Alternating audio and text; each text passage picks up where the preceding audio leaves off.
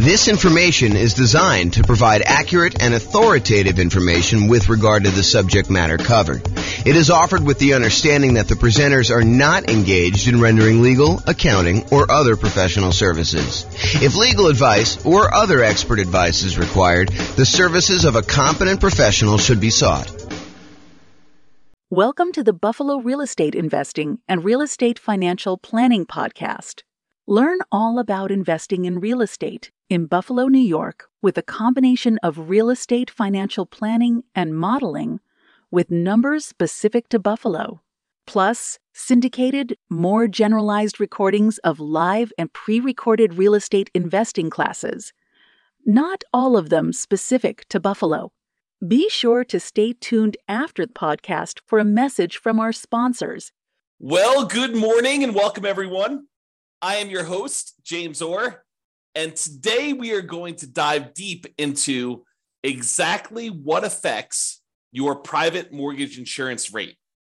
You might think that, hey, look, private mortgage insurance, PMI, the rate that the lender charges you for opting to get a loan with less than 20% down, that is just some made-up number. Turns out it is not a made-up number. Turns out there are some very significant primary factors that go into what your private mortgage insurance rate will be, and also some kind of secondary adjustment sort of things that they have in there as well to determine what your PMI rate is. So quick recap before we dive into the factors. Private mortgage insurance is insurance that you pay for to protect the lender in case you default. The lender would prefer it if you put 20% down. You want to go get a loan from a lender, they're going to want you to put 20% down.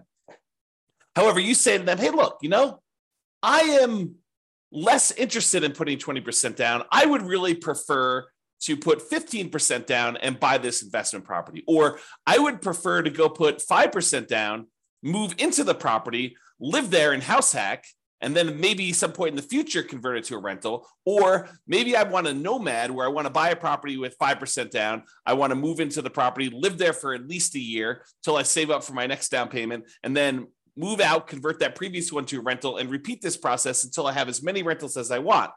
And you're like, look, and the lender says to you, look, I'll tell you what, I would prefer it if you put 20% down.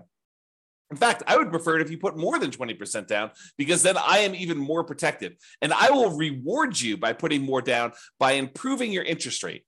So not only will your interest rate be better if you put more down, but you'll also be borrowing less. So therefore, your cash flow, when you eventually convert this to a rental property, or if you're buying it straight up as a rental property, will be better. However, I'm not unreasonable. I will tell you what I'm willing to do. If you insist on putting less than 20% down, I will make you that loan. I'm going to charge you a slightly higher interest rate, and I'm going to require that you go to this third-party insurance company, and I'm going to request that you pay them a premium that protects me in case something happens to you and you end up defaulting. Okay? And so you say, okay, I'll tell you what. I want to put up 15% down to buy this investment property. I don't have to move in at all. Or I want to do some type of house hacking or nomading or strategy where I'm buying like a property that I am going to live in some other form, and I want to put less than 20% down. So I am willing to do that. What impacts my private mortgage insurance rate? What determines how much my rate is? And that's what we're covering today. So here are the primary factors. Now, before I go into the detail of what the primary factors are, there can be hard minimums for the PMI rate as well, regardless of any of the adjustments. So they may say, look, whatever your rate is here, but there may be a bottom threshold that says you can't go below this amount. So realize that there may be some adjustments you get where you get a benefit of having this thing, or there may be other ones where it's sort of like a penalty where they will charge you more for doing it. Okay, so what are the factors? And think about it from their perspective, right? This is a third-party insurance company who is going to insure the risk to the lender that you will default.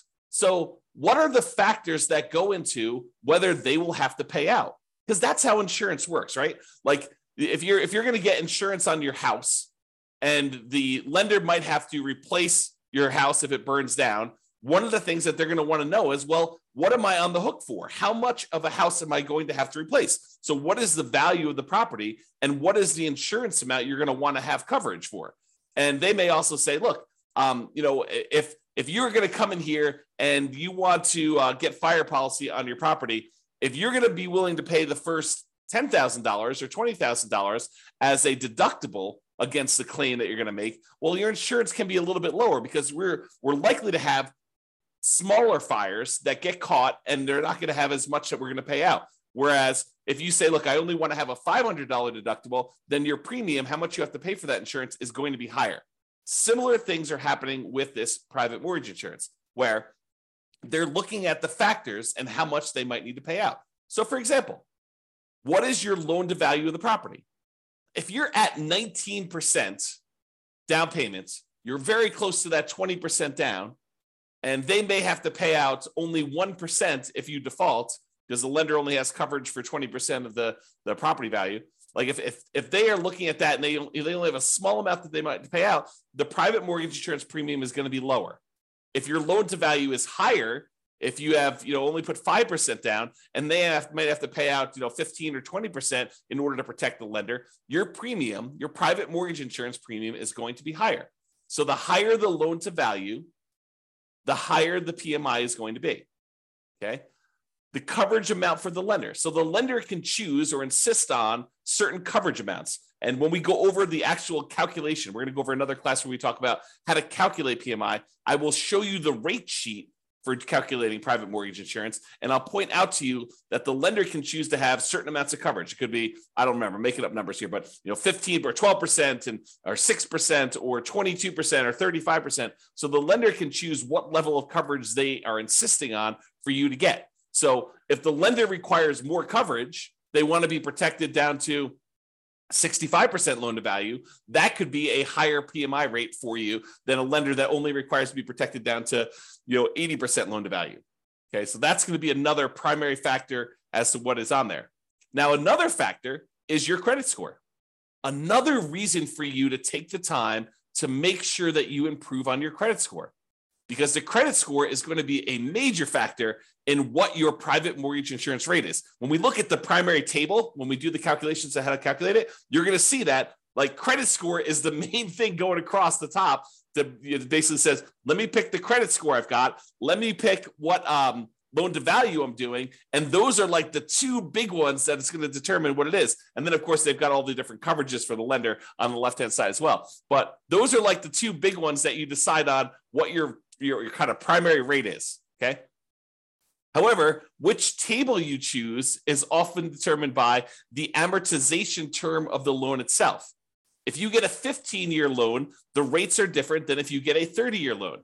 And I think the cutoff for them, for at least the table that I've seen, is usually 20 years. So if you're greater than a 20-year loan, you have one table. If you're less than a 20-year term on your loan, then it's another table, okay?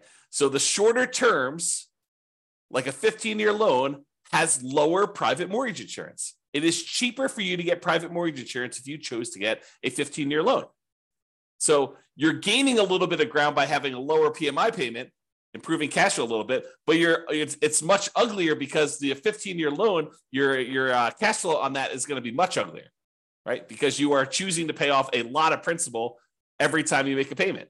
You're trying to pay off that entire loan in 15 years. And even though your interest rate's going to be better, presumably, and also your PMI is going to be better, your total payment is probably going to be higher overall.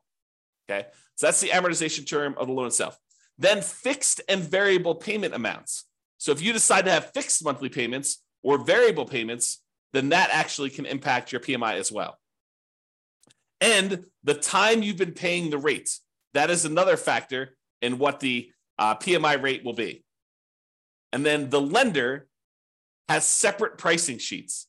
So like credit unions apparently have a separate pricing sheet than a conventional lender. And so you may find that the rates are different if you go to two different lenders. So PMI is not static. You have to shop it around as part of when you're shopping for your loan. It's one of the factors we talk about when you're trying to determine which lender to use. So you want to go and find out not just like, hey, what is the rate today, but also what is your PMI rate for me in my situation? Okay. Now, those are like the primary factors. However, what's also difficult is there's a whole separate section after we determine your primary rate for adjustments that get made to your PMI rate. Okay. So let's go over the adjustments quick. If you're doing cash out refinance loans and you have PMI still left on your property, guess what? You're going to get a penalty to your rate for doing that. They think of that as an extra risk. So your PMI rate is going to be higher for that. If it's a second home, if you're not just buying this as your primary home, if it's a second home, you will get hit on your PMI rate. It'll be a penalty for that. In addition to that, if it's an investment property, you will get hit. Your PMI for doing an investment property, if you're doing a 15% down, non-owner occupant investment property loan, that PMI is going to be different than if you bought a 15% down owner occupant house hack / nomad property. It's a penalty. It's an adjustment that they make to your rate.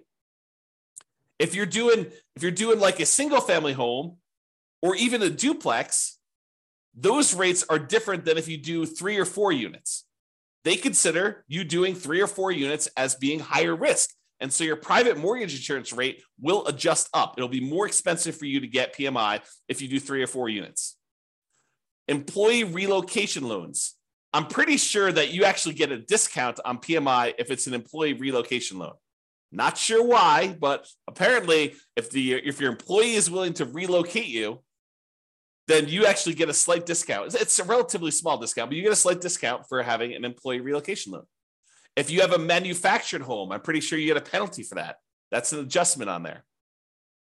If it's a lender paid monthly premium, which I'm not even sure you can get, but maybe there is one. But apparently there's a lender paid monthly premium adjustment. So if the lender is paying monthly for you, there's an adjustment for that. Declining renewals. I have a feeling that this means that the PMI gets lower as you renew each year. Okay, and there's a penalty for that. If you're paying an annual premium, I think that there's an adjustment for that. I actually think the annual premium gets you a slight discount. We'll see this when we do the rate sheet. We do the calculations. We'll look at all the adjustments and we'll see how it moves. Okay. Refundable monthly premium. So there was a time where private mortgage insurance was refundable. I have not personally seen any PMI loans where you have a refundable monthly premium. Perhaps there is one. Maybe it's more expensive. I don't know. But the PMI that I've been seeing for the last few years, at least, has been where the monthly premium is non-refundable. But if there was a refundable monthly premium, that would probably be a rate adjustment for that. Now, if you have a high debt to income ratio, if your debt to income ratio is greater than 45%, then there's an additional penalty for your PMI rate.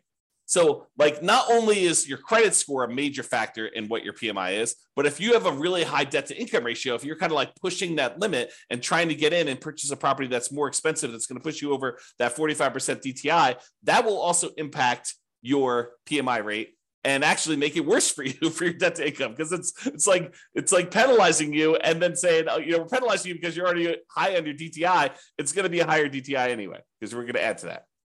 Now, here's an interesting one. If there's more than one borrower on the loan, it does reduce your PMI rate. So if you're just getting a property yourself, PMI is one rate. However, if you and your spouse or you and a partner end up getting a loan on a property together and you're both on the loan itself, actually PMI can be reduced, which is interesting.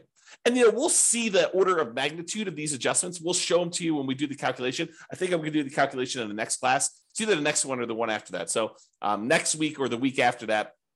For those that are listening on a podcast, it'll probably be a couple months. But for the guys that are doing the daily classes, it'll be like next week or the week after that. So we'll actually go over what the exact adjustments are.